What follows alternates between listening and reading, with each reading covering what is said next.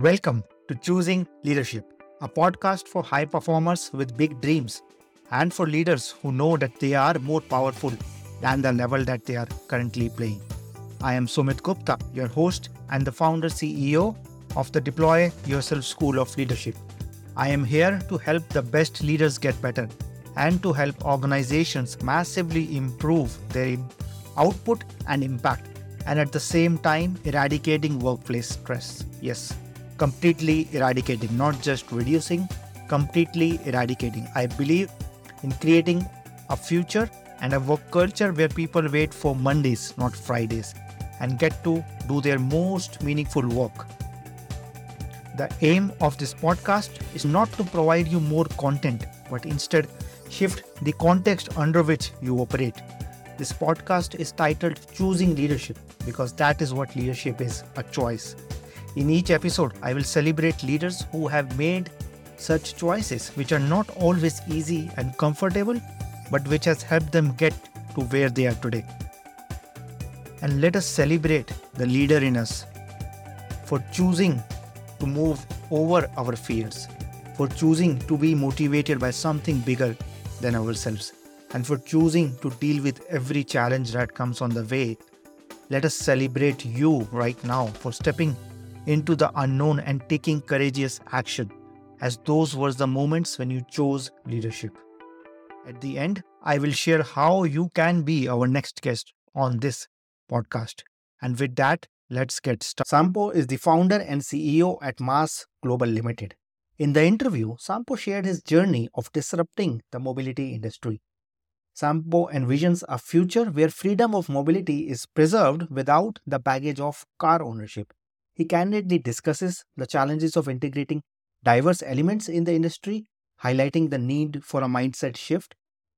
And his approach revolves around trust, pushing boundaries, and then fostering a culture where individuals take responsibility. Beyond the boardroom, he is a father of four, a crime story enthusiast, and dreams of conquering cross country skiing in Lapland. Hi, Sampo. Welcome to the Choosing Leadership podcast. Nice to be here. Thanks. Thank you. It's an absolute pleasure to have you here. And before we get started, can you share a little bit of an intro about yourself? What is it that you do? What keeps you busy? Yes, so my name is Sampo Hietanen. I'm the founder and CEO of a company called Mass Global, sometimes known from the app called WIM, which we do. And what we do is we're the first one to try out this concept called mobility as a service, putting all the most transportation into one simple subscription. Thank you. Thank you for sharing that. Can you share a bit of your backstory? How did you come to entrepreneurship, mobility as a service? What are the dots that are connecting to where you are today?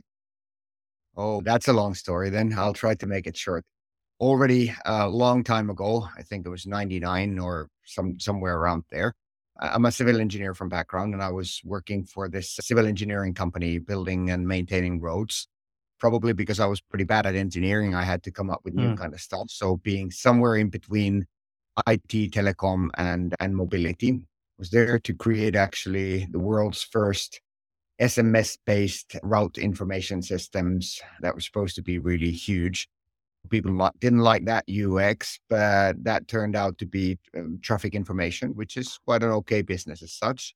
And that kept me busy in this kind of new type of world. And somewhere 2006 came up also with the concept of mobility as a service. But it wasn't the time to actually make it happen. But it was something that's been keeping me busy all the time. I've been running businesses around this subject for quite a long time. And at the same time, it's been burning in the back of my mind. And being from Finland, where I come from, back in the days, it was all about Nokia and everything like that. So it was also a fruitful place to get these thoughts going. So there's been a really active group from academia, business, and authorities thinking about how the disruption within the field of mobility would happen. And that led to even the legislation and the whole kind of core of Finnish transport policy already more than 10 years ago started being around, yes, we need to enable mobility as a service, which then, long story short, led to a point that at some stage, this whole concept of mobility as a service started being at the lips of everyone within the industry somewhere 2014. And they were saying that, so you're Mm, just talking about it. Are you ever going to do it? And made a wild thing of, okay, let's create at least a business plan. So try mm, to, that would work. That was 2015 with a lot of different parties in being involved. mm, And I remember one of the executives of Transdev, a French giant for public transport, called me somewhere summer 2015 and said, Sampo, okay, now instead of just making plans out of it, are you really going to do it? So we'll be one mm, of those, put some money into it if you dare to become the entrepreneur and go for it. And it was pretty hard to say no at that time. mm. Yeah, and it can also be pretty hard to be an entrepreneur, right? That's why you have to dare to do it. Can you share a bit more about that journey? Like, how has that unfolded given your initial expectations when you started?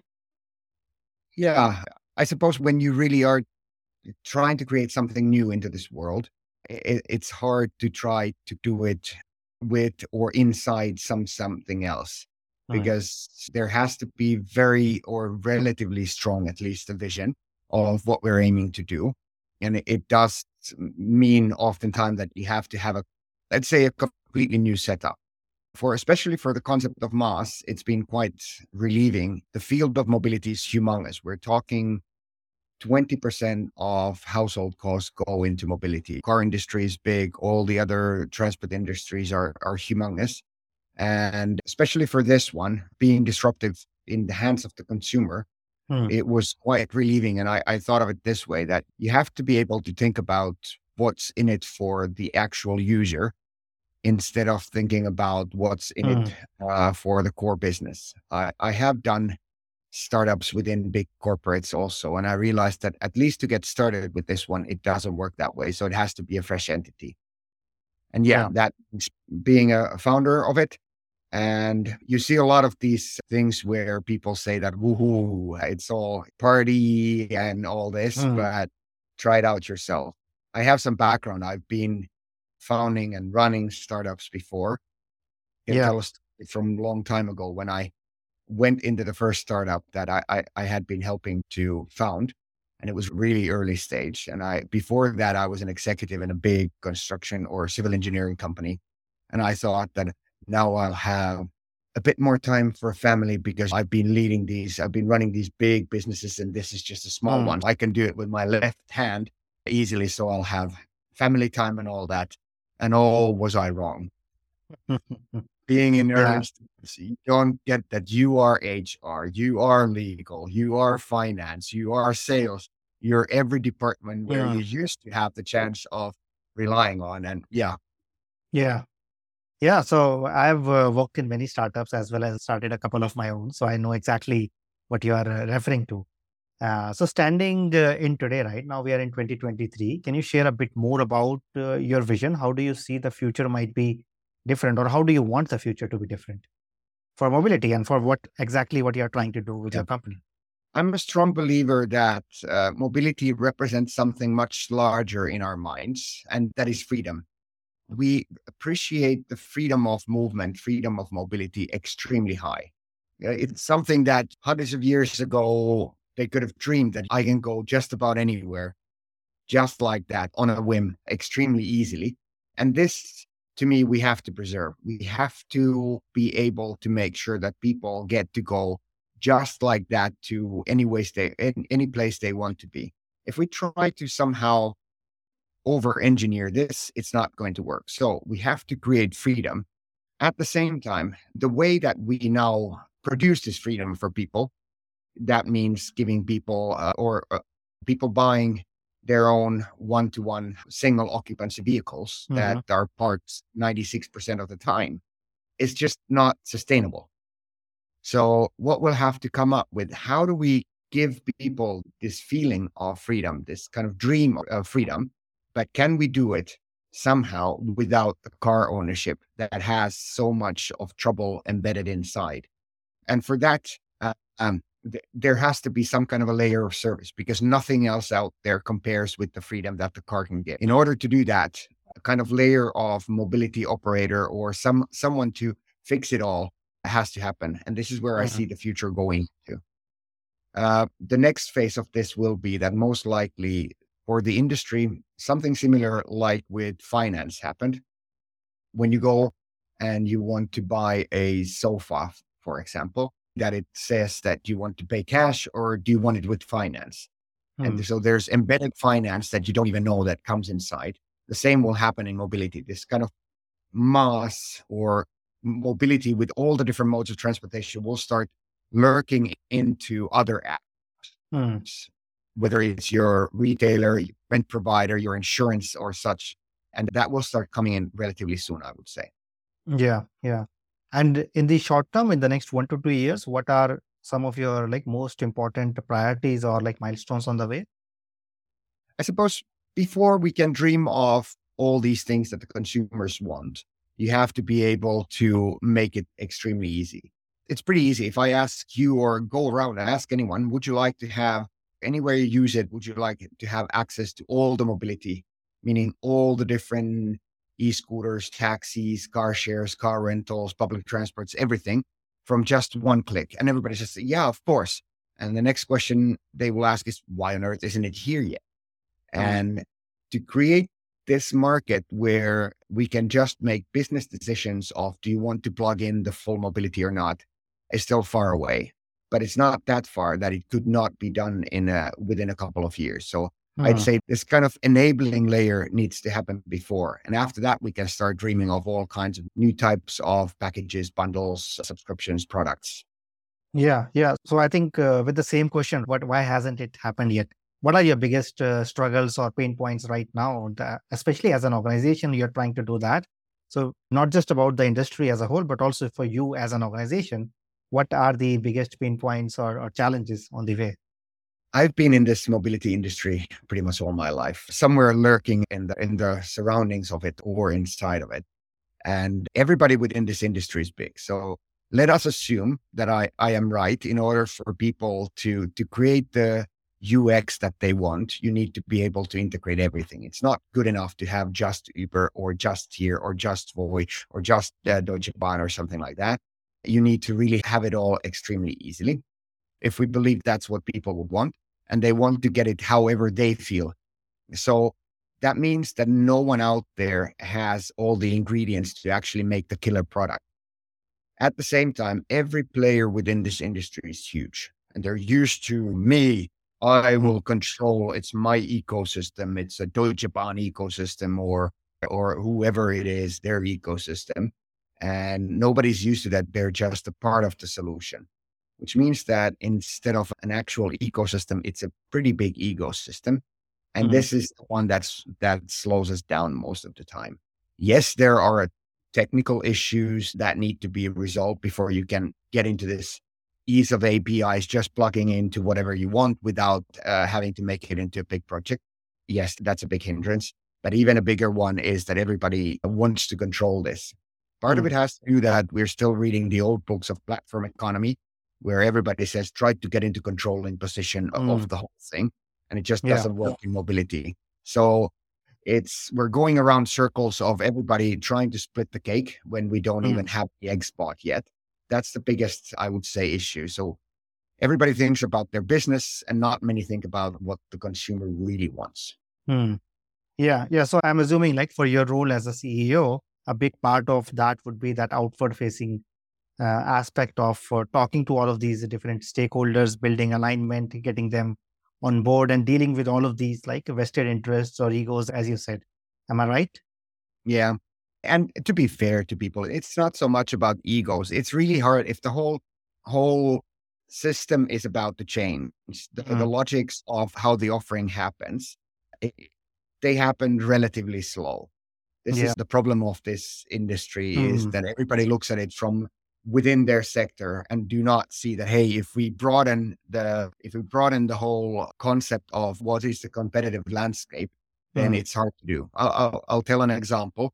If I am a train provider or public transport provider in a country, I might think that my competitor may be a taxi company or car rental or scooters or what have you. where if you would consider that the actual competition is where 76% of the share of market go into, which is car ownership, you might start to look at the world in a different way. And okay, it is all of these combined to against this type of market player out there. But this we don't see too much. And yes, being the first mover in a market where you need the whole industry to change does take a lot of talking. I remember a long time ago talking to the guys who actually made the regulation for GSM, which was quite a revelation. Happened here in the Nordics. And the lawmaker and some of the big guys from Nokia back in the days, they said that, hey, are you ready to make at least 500 discussions and speeches? Because nothing will happen unless you're prepared to do that. I've Yeah. given now more than 1,000 speeches and we're still on it. Yeah. So tell me a bit more about that, right? How do you handle that, like from a leadership perspective? A lot of this is taking leadership even beyond your company, right? You are a leader of your company, no doubt, but this is you taking on a leadership point or leadership role and an informal role, right? Within many such players. So how has that been? What has been some of those lessons that you had to learn? Can you share a few stories, maybe which were like which were received well, or maybe which humbled you, like in this journey? I think the number one thing that I give, I'm an advisor to quite a number of startups and other type of companies is, and this was the thing that actually started the whole concept of Moz. It wasn't scenarios of business or such things. It's a simple thing. It's use your case. Uh, so if you're humble enough to do something that for many within the industry sounds like a trivial thing, and really make an advertisement of the user case. So this is what the user really gets. And if that is appealing, the rest will start following. I know how the concept of MaaS, mobility as a service, was born.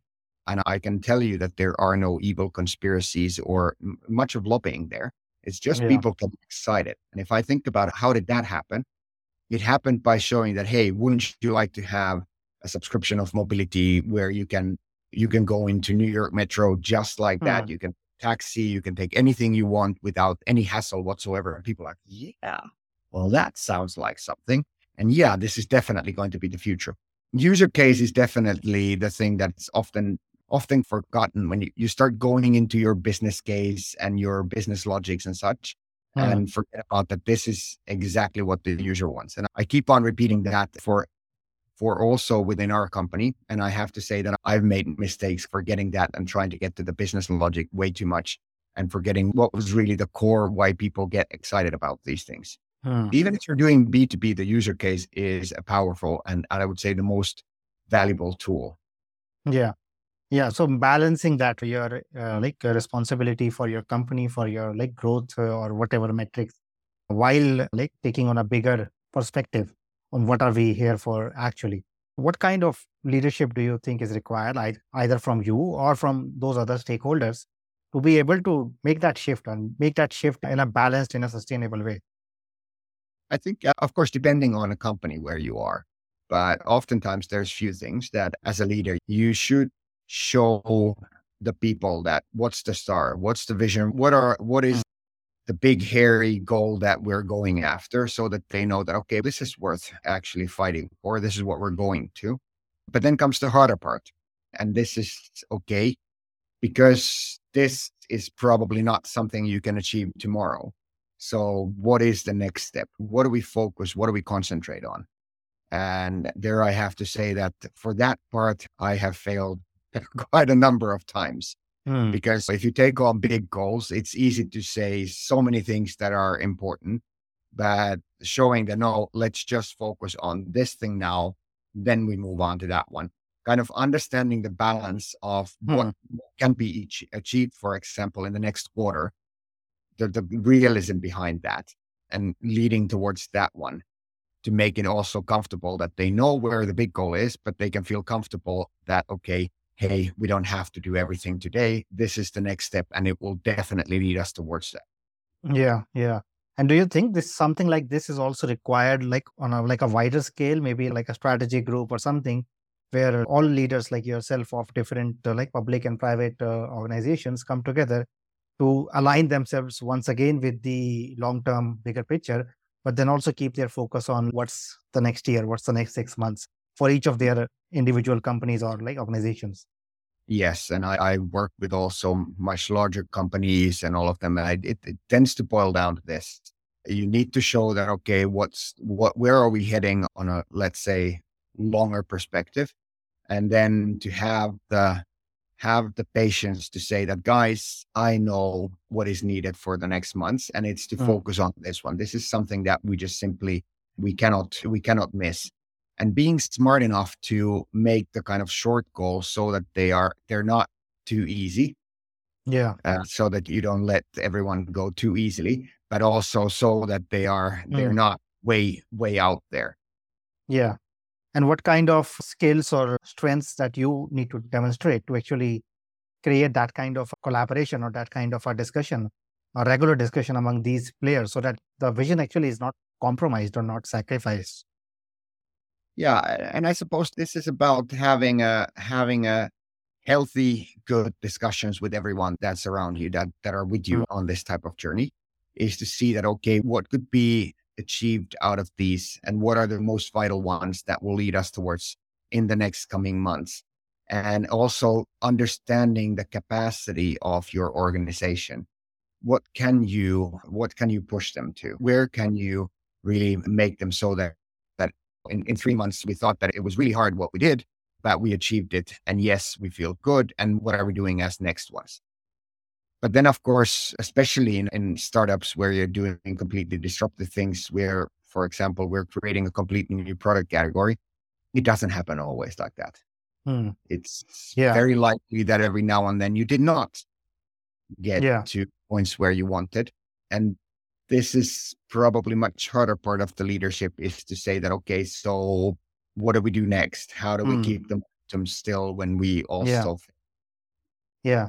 And I imagine that must not be easy, right? So how do you manage the pressure or the stress when you are faced with a surprise or a disappointment or something you're wanting to go one way, but it moves another way? How do you manage that for yourself so that you can once again, like tomorrow, when tomorrow comes, you can again step up as a leader and not be like pressurized or stressed? Yeah. well, first of all, if you're the leader, you can't try to put your own pressure to others. You have to suffer. Come on, you took the job, so Mm, suffer the consequences. And when it's bad time, don't come moaning about what you're stressed or someone is. You're there to help the others to cope with the stress and perform as good as others. So that's, you must have some other places for ventilation. Hopefully there's a good chairman of the board or whoever it is, but do not try to mitigate that to your team. That's not going to happen. Or I don't believe in that at all. The thing is that, okay, then it's time to analyze what's gone. What can we learn out of this? What can be done so that we get into a better place next time? Analyze what went wrong, but also analyze where did we go good? One of the hardest parts when you don't have a comparison, when you're really building something new, is that you don't know if your goals were overly hard or were they too easy. yeah. And hard is also, how do you keep people really pushing themselves to the limit, Mm, uh, and not try to just make easy goals for themselves. mm. And this takes some doing and maybe a kind of sense of where are we in the right edge. Yes, yes. And like often leadership is not just an outer journey of the results, but also an internal journey of growing up as human beings and being able to deal with these different kind of challenges or circumstances. So what sort of things do you do, not just for yourself, but also for your team, right? Also for the key people in your organization to help them become leaders in their own right and also build that as a culture. And rather than everything coming top down from you, how can like people really start showing up as a team? So what do you do like on a very specific basis to create that organization which will lead the future? I think that the number one thing for that is definitely trust. If you're the leader, you chose everyone that is with you in that team. Or even if you didn't, you actually did, because every day you choose that these are the ones that you trust, and you need to show them also that you trust the decision, but also trust them that they are doing their best. I tend to be such that I do not want to control too much, but at the same time, I expect a lot from these people. That things just happen, sometimes even overly much. So Yeah. this is putting a lot of trust. When there's trust, there's responsibility as well for getting things done. And I suppose this starts from going quite early on and all the time, a discussion of how is your style. I'm not saying that my style, for example, is the right for every setup or such, but the Mm. important part is to really explain how I do this. And I've gone wrong. There are really good people that demand a much more explicit job description, much more explicit goal settings and such. And it's important to go through that. You're not going to get that from me. Mm. I expect you to be extremely active yourself and come with proposals, do these things. And it doesn't work for everyone. Yeah. Yeah. So having that, I think, flexibility to deal with person to person, and at the same time having your own standards, like you said, you demand a lot or you expect a lot, and then keeping that balance, especially as you grow your own team. So thank you for sharing all of that. I think that's an exciting journey. As I said, leadership is almost a never-ending journey. But as we also try to wrap up, maybe a little bit more about you as a person, can you share something about yourself which most people that you work with are not aware of? I'm a father of four. I don't hide that too much. Hmm. So I don't think that it's a big secret. I like to read crime stories. That's probably not something Hmm. that too many know of. My big dream is to do cross-country skiing in Lapland. Hmm. Yeah, yeah. And you say dream, right? Do you have plans or do you like still do skiing or are you building up towards that? Oh yeah, I try to do that whenever possible, Hmm. especially on the cross country side. That's the thing. Of course, the dream, if you are running a disruptive startup, you have to have a dream that is not just money. There has Yeah. to be a thing of leaving kind of something that my kids always complain that I'm not enough available, I'm traveling or I'm working late, is that they could say that, okay, it was all worth not being present as much as you could. So did something that actually left a good mark. Yeah. Thank you for sharing that. I think that's a wonderful metaphor for what we are trying to do often as leaders. And it's so easy to get infatuated by the business results or the money. But in the end, it's about creating something which is not going to happen on its own. And as we end this, right, that's something which I think I want to applaud you for. And I want to wish you all the best for the journey that lies ahead. And before we end, for anybody who is listening, what is the best way for them to reach out or to find out more about what you're doing? I suppose you go into wimap.com and see what's cooking there. Perfect. Thank you, Sampo, for sharing your story, sharing what you're up to. And I will make sure to include the link of the app with the show notes. And I wish you all the best for the future. Thanks. That's it for this episode of Choosing Leadership with Sumit Gupta. I choose leadership every time I record this podcast, and I invite you to do the same. I invite you to design a life of joy, meaning, pride, and satisfaction, not just for yourself, but for everybody around you. If you got something out of this episode, would you share this episode on social media?